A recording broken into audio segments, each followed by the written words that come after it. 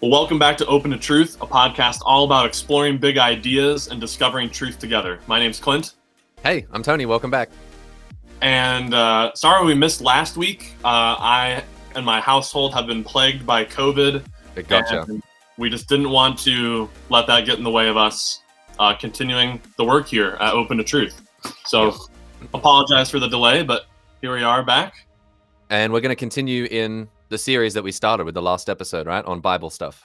That's right. And just a few housekeeping notes at the front. If you haven't already, be sure to subscribe to our blog.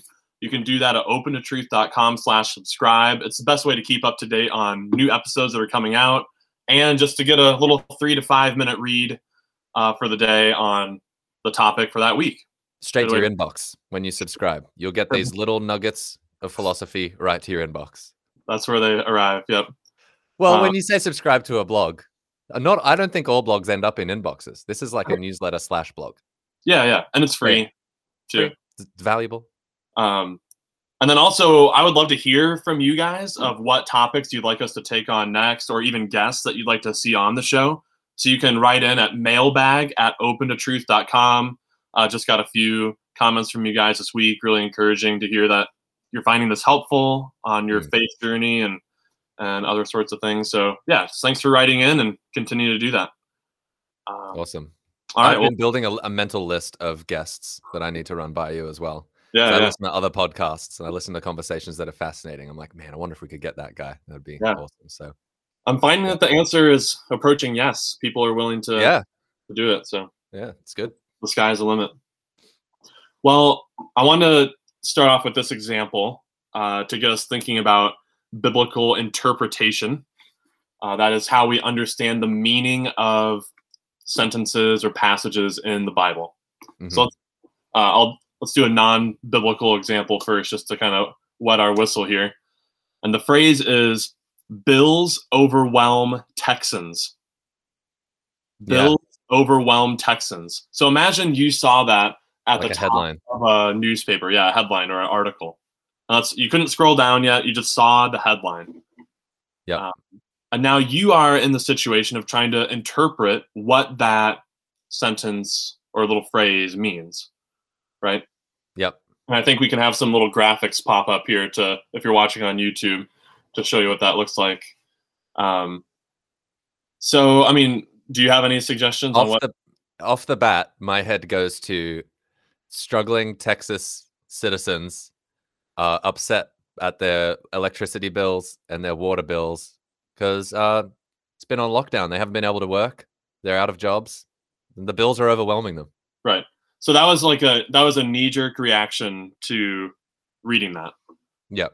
Yeah. Partially based on what I think about is going on in Texas this year.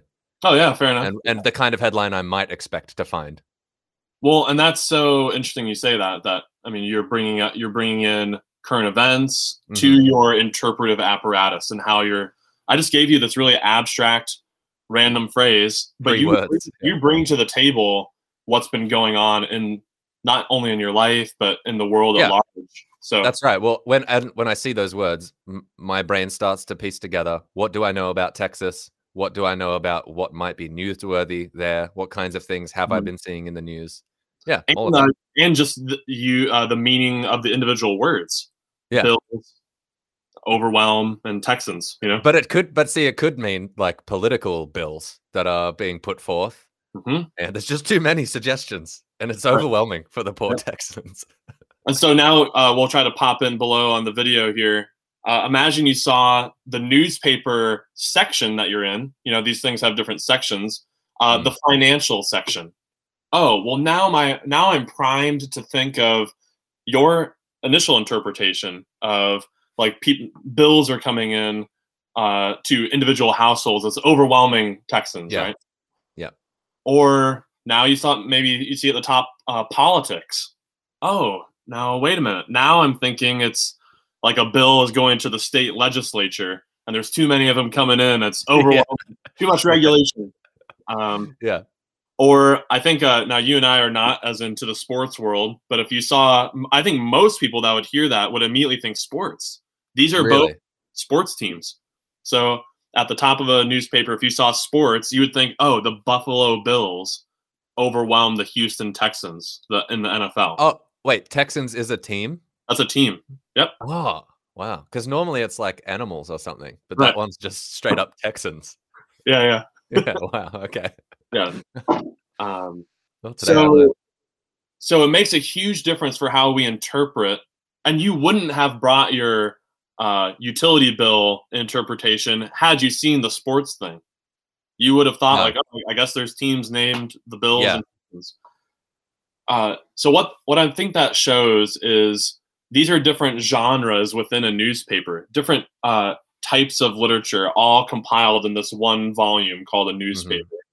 And we are culturally conditioned to bring a different interpretive lens to certain genres.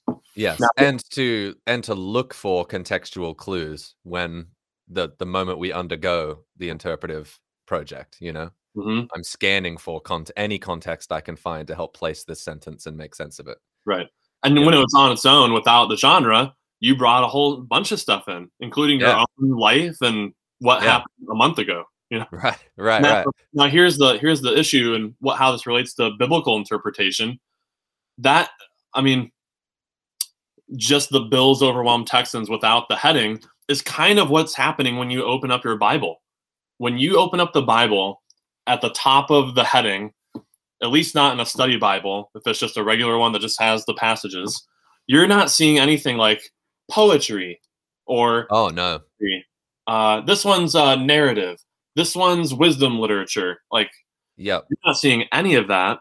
And so it's just, I think this example helps to show that look at how our interpretations differed when we found out what genre it was. I wonder if the same thing would happen in our project of interpreting the Bible, if we were equipped with knowledge of biblical genre, how it would change how we interpret the meaning of the words. Yes. Right. And I don't know if you want to get, I do think this has implications for, especially if you hold to would it be univocal, like that this Bible speaks with one voice? If that's your understanding of scripture, it does become tricky to read things like poetry and narrative and story as though these all have one voice. I don't know that this was. Oh, that's really interesting, dude. Because I haven't really put that together before. So when you and I at least have talked about univocality, annoying long word, but I've thought that to mean the messaging, or like that one guy might be saying A and another guy might say B or not A. Yeah. But I hear you saying that this is related to genre as well, that we shouldn't even necessarily expect a song like you find in the Psalms to connect at all with a historical narrative. It's like, it's weird to call that one voice. They're doing different things. That's right. And it becomes strange once you start to think about genre. Like, what does it mean for a poem to be authoritative? If we want to say that the Bible is authoritative, which that is said by plenty of people. I want to get to that more in depth next time. Okay. Yeah. I won't jump the gun then. Okay. Oh, okay. Yeah. Any other connecting thought, though? Well, just that. To the univocality part? No, I want to hear where you go with genre and how we should approach it, I guess. So I think another facet of this that's important is, here, let me grab mine here. So here is one of my several Bibles in my little library. Here you can see behind me. Here it is, a leather-bound, crisp ESV version. It's even got my name on it there at the bottom. Wow, look at that, engraved in gold. Engraved in gold. That's probably a little bit sacrilegious, but in any case, there it is. So I think this is related to what you were saying. One point to bring up here that I think is damaging might be a little bit too strong, but a unintended consequence of including all of the biblical books into one volume can make it seem like there aren't different genres. So if you went to the Medina Library or your local library, and you went to try to find a Bible, it'd probably be in like a religious section, and there'd be a whole host of different versions, right? But imagine that it wasn't the convention or the cultural norm to put them all into one volume, and rather each individual book was its own separate volume in its own section. Then you would have to go walk throughout the whole library to find each book of the 66 that are in the Christian evangelical canon. Yeah. You would, I mean, they might still put it in the religious section, but the point is that there's poetry, there's wisdom literature, there's history, there's law. And they're so different, and they need to be read differently. And maybe that's where it goes to the univocality. There's a particular view or approach to the Bible that I held for a long time that didn't cause me to read poetry as poetry, really. It was all, this is the word of God, like from his mouth. And it was all sort of held with the same weight. Yeah. I didn't feel like I had truly had the freedom to ask, is this metaphor? And is this meant to be read as metaphor? But it would be a mistake to read a poem the same way that you read a letter to another person. You know, they're just very different things. And I think there's some things that can only be captured through a poetry. Like, we need these different genres. If the Bible is a collection of people's experiences and encounters with God, then it makes sense that we would have all sorts of different genres of people's encounters and experiences and understandings of God. And we need all of those as well. So yeah, absolutely, man. Like, you could turn to a theological treatise embedded into one of Paul's letters. Yeah. And have and maybe be able to derive some timeless theological principles, like God will always be with you, or wants what's best for you, or something like that. Maybe you could pull that out of there. Or I could read Psalm 23 and he leadeth me beside still waters. Like, that is metaphorical, and that whole psalm is beautiful and comforting, but they're doing kind of different things, even though there's maybe like a bedrock truth of the world that's an undercurrent of each, and informs them. They're doing different things. They're different genres of literature. Yep. So I just want to go through a couple examples from some of the big differences in genre, just so we can see what this looks like in practice. Like, why does it matter to be talking about genre? So the first one, and probably my favorite, is wisdom literature. You can find that in the Psalms and Ecclesiastes and Proverbs. So let's just take a look at this. Proverbs 26. I know some of you might be driving or working out, so you can't really turn to it, but I would really encourage you to go read all of Proverbs 26. It's a hoot. It's good, a lot of classic lines. It's funny. It's weird, but it's super wise and helpful. So I would recommend meditating on it. It has the famous as a dog returns to its vomit. Oh yeah. So fools repeat their folly. It's like, oh, man, wow. But check this out. So Proverbs 26, 4-5. It's emblematic of wisdom literature. Do not answer a fool according to his folly, or you yourself will be just like him. Next verse. Answer a fool according to his folly, or he will be wise in his own eyes. So what's happening here? Those are two verses back to back. That's back to back. Don't argue with idiots, because it will make you a fool. And the next one is, you should correct them lest the fool be puffed up. Yeah, exactly. Wow. So it's so important to know that when we read that, like, I prefaced it by saying this is wisdom literature, and maybe our audience doesn't know a ton about that, and I don't know all the answers, and you could spend your whole life studying biblical genre, and people have, and you can go read what they wrote. But that's one of the features of this literature, is that it's not meant to be giving exact specific guidance that's timeless, that will always apply to every situation, like a list of ethical rules or something. Or promises or laws of the universe. Yeah. Nope. This is, it is meant to help you in your journey of virtue or practical wisdom, living out the virtuous life. And it's noting that here are the implications of either direction.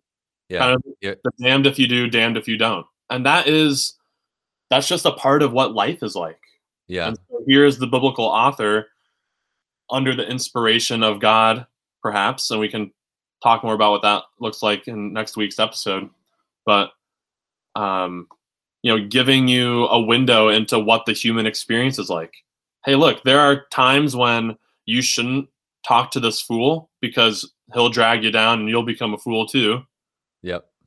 Or sometimes you should answer the fool because he's running amok and he thinks he's wise in his own eyes and needs to be humbled in a way. Like both of those are true at the same time.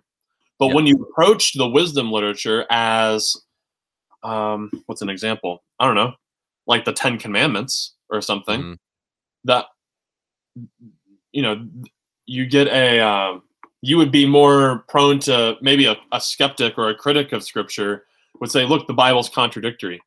Well, no, that's not what this genre is trying to do. It's somebody commenting on the complexity of life and offering you the wisdom of their experience over the years. Here's what I've seen. I've seen that answering a fool can cause you to become one. And I've seen sometimes you need to correct a fool. Be wise. Yeah. I also really like this example to show people when we're talking about whether or not to just read one verse of Scripture. Oh my gosh. Yeah. Or even like sometimes you see like chapter 26, verse 4a. So they just wanted just the first half, please. It's like, oh man. And I get it. Like I've done that before too, and it's just to like try to reference something shorthand. You don't want to write it out or say it all out every time. Sure. But when you're reading it for studious, full understanding purposes, like you would want to read not only, sometimes in seminary we did this oscillating model. Read Proverbs, bam, the whole book. Then whatever you're studying, read that chapter, then read that like paragraph, then the sentence, and then go back out, and then paragraph. And just to kind of like soak you, narrow it down, and then back out again. Yeah, in the literary context. Well, again, when these things were written, they did not have verse numbers A and B, and so to split them up that way is to read it in a way it was never meant to be read. It's like taking one sentence out of a whole essay. Yeah. So I'm going to do that real quick, despite having just warned against it, but just in your own study, and when you're really trying to understand the passage, one verse is not awesome. But since we're crunched for time in this scenario, let's move on to another genre of law. Okay. So one example of a law genre book is in Leviticus. And here's Leviticus 18:19. Do not approach a woman to have sexual relations during the uncleanness of her monthly period. Okay. So when again, like you're saying, if I approach the Scripture as this flat, univocal, genreless document, then I'm going to put that right alongside a saying from Jesus about loving your neighbor. Is that what we should be doing?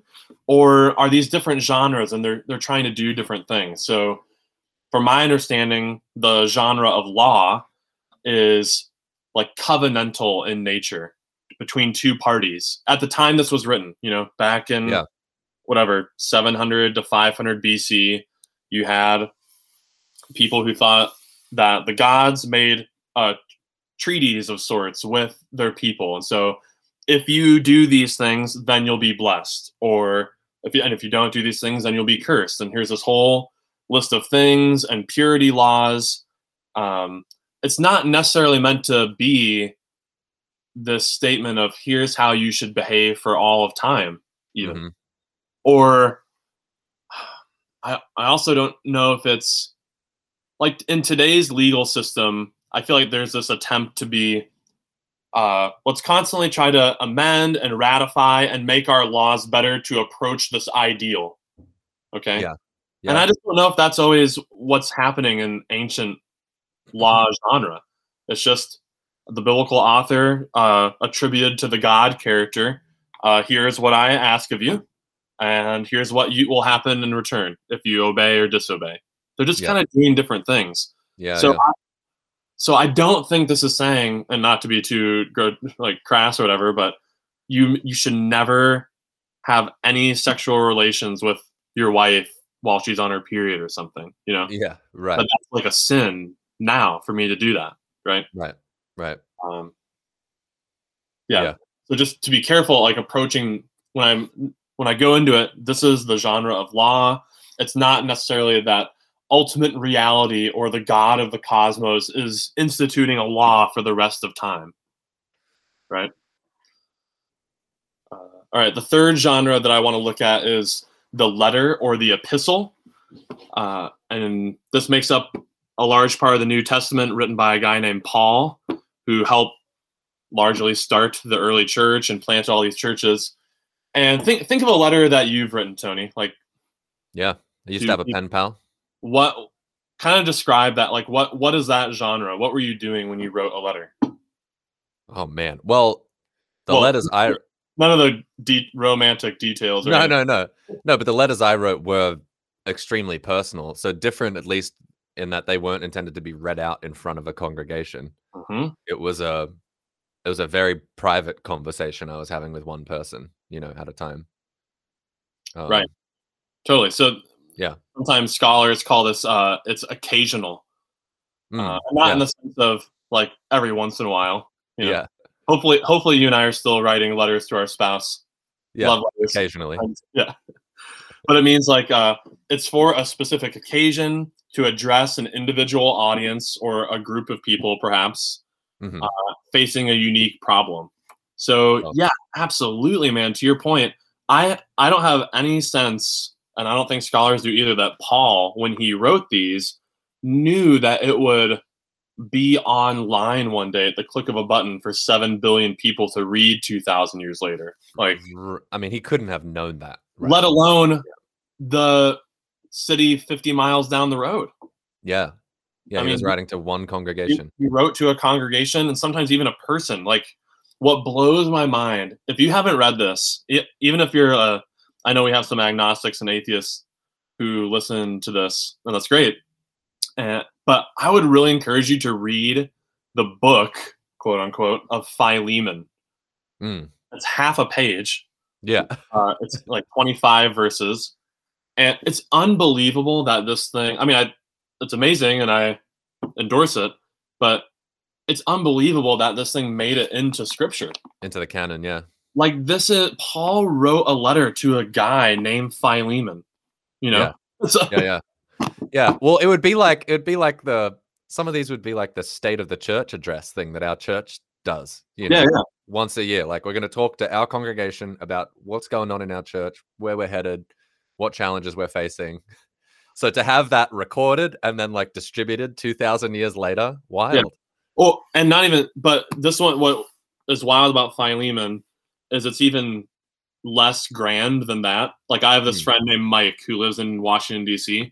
It's as though, like, if I wrote him a letter about an important topic and then that private letter became scripture, Yeah. Like, I totally get it when it was like the book of Exodus and it's like telling Israel's history with a theological agenda to declare like God is our deliverer and all that. Like, so the generations down will remember our story.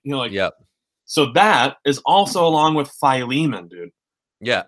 And Philemon, this book is all about, there's this guy, Onesimus, and scholars don't know, like, was he a runaway slave? Or maybe he was Philemon's brother. But anyway, Philemon and Onesimus were estranged. And Onesimus went to visit Paul while he was in prison, became a Jesus follower under Paul's influence. And now Paul's asking them to get reconciled. Wow. And he mentions like 8 other names of people in the brief letter. Like, this guy says hi. This lady says hi. Also very personal. Yeah. That's what's tough about the, and again, I know you don't want to go here in this episode, but like a dictation theory of inspiration that like that God would be whispering in the writer's ear, hey, tell them that so-and-so says hi. Right. Yeah, Thaddeus sends his greetings. I mean, honestly, that's enough for me to. That brings that theory down a lot of Yeah, pegs. yeah, Like, yeah, Aphia and Archippus and Aristarchus, Demas. There's just a bunch of guys that he'd like it's to just know. a These crew. people Yeah, send greetings to you. Like, they like. Yeah, yeah, I think they really did. yeah. I do too. I think that's probably the best explanation. Some people. Paul was writing a letter. Some This people guy sent some Demas greetings. wanted, hey, you writing to Philemon? Oh, tell him I said hi. Yeah, that's what it was. Right? um, Yeah, yeah, but just to contrast that with like a psalm, with like poems or hymns that were meant to be sung and celebrated with the entire community, and these yeah, are what they're singing around the fire and stuff. Like, it's just a yeah. Well, total. Yeah. and maybe meditated on in a way that, the way you devour poetry is different than the way you read a personal letter. It just is. You can Mhm. go over poetry again and again, and it calls different images to mind and is sort of a call to the transcendent in some way, versus a letter from your mate who you know, with very practical instructions that, hey, go repair this relationship. Right, right. They need to be read differently. So, like, can I pull out some timeless themes about reconciliation from the book of Philemon? Mm. I don't know, man. Maybe. I think it's more like it can be used as like casuistry, like case law or something. Hmm. Like, to the best of my ability, and it's tough because I mean I just did a little bit of research for this, and scholars are so up in the air about who is Onesimus a slave or not. It's like, Yeah. oh my gosh. So to the best of my ability, I need to put myself in the occasion of the letter, and it's hard to do because even scholars like disagree about the ins and outs of this, and like, was Onesimus a slave or not, and that really Mhm. changes the texture of how we read this thing. Uh, but if I can, like, really try to understand how old was Paul, where was he when he wrote it, what was going on in his life, and then approach the letter and try to understand the meaning of it, and we can go from there. Next week we'll talk all about how to use the Bible, but at least just right now, like, just giving you an overview of some genres. And then the fourth one I want to talk about, that probably most biblical readers are familiar with, and that's the gospel, right? Matthew, Sure. Mark, Luke, and John. That's And its own genre, huh? it is. There are sub genres within it typically, and honestly, like, the whole research field of literary genre and what's going on in the Bible is, brimming with new books and articles every day. Yeah. And there's disagreement on how to characterize the gospel because it's a really unique piece of writing.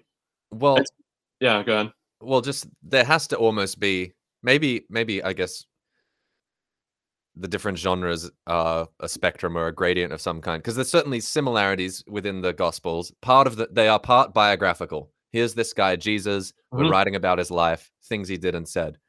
But then you've got different gospels with clearly different agendas or emphases or different like points that they're trying to get across. John really wants to convince you that Jesus is united to God in some way. Like that's littered through his gospel.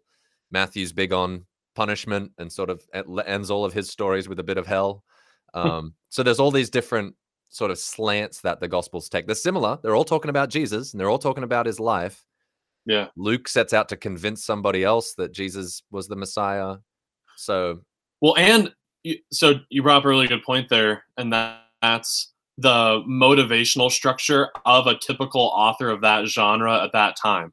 So when you say a biography, well, the reason scholars resist that about the gospel is because, to your point, the biblical author of the gospel has a theological agenda. mhm. Whereas you'd be a little bit upset if a modern biographer was coming to the table and being too pushy about how to think about, let's say, John Adams, Mhm. one of our presidents. Like, Yeah, I want the hey, facts. can you tell me just like be as accurate as possible about this guy's life, like where he went to school and what his family's names were, all this stuff. Yeah. I don't want you to give an agenda at all, really. Yeah. I mean, Yep. But the gospel author, and that wasn't a bad thing that the gospel authors were doing that. That was the norm of the genre. Like, hey, if you're gonna do a biography of someone, like let's put in some theological or political oomph to it. Like, what's the big overall message you want to convey? And I don't think it's every detail, an exhaustive, robust detailing of Jesus's day-to-day life, Right.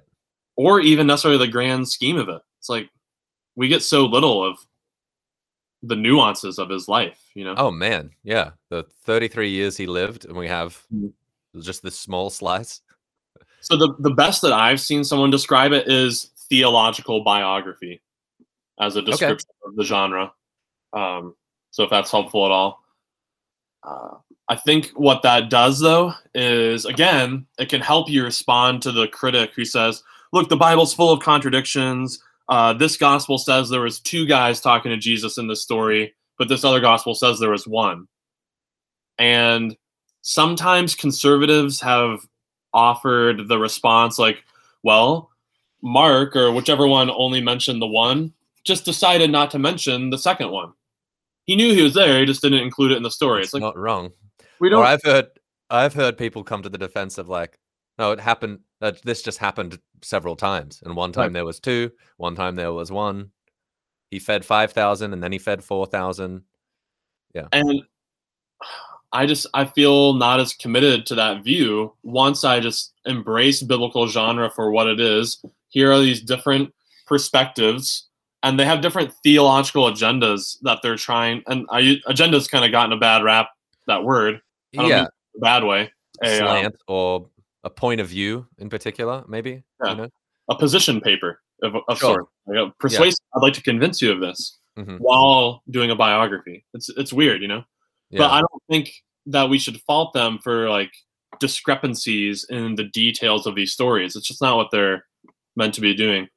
One last little thought before we sign off for this one: the sub parable of within the gospel sub-genre within the gospel called a parable. Yeah. Jesus told parables. And they're one of the trickiest things to pin down, you know? Oh, yeah. Like what's going on with these? Sometimes they're called narrative fictions.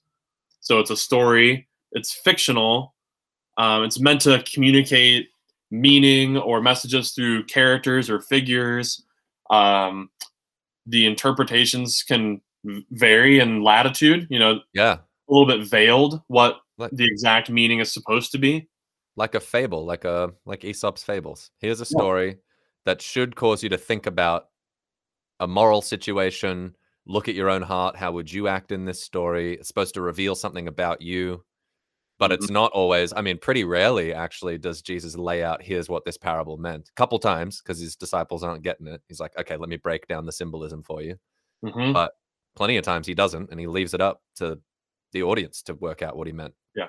And again, like cultural context always is going to be paramount here. Like understanding the Good Samaritan story. Oh, yeah. When we read it, we think, oh, the Pharisees are bad guys and the Samaritan's the good guy.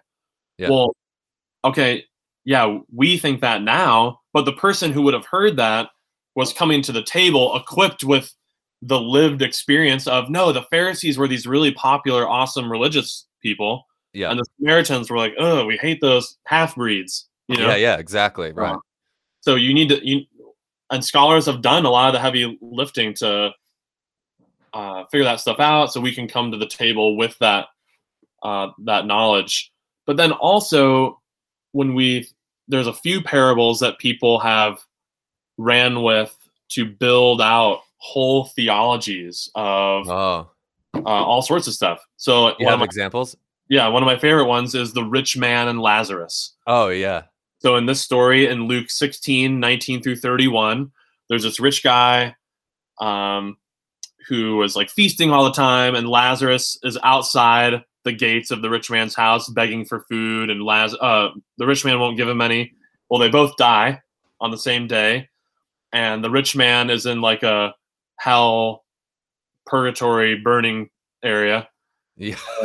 And Lazarus is up next to Abraham in like this heavenly, blissful sort of place.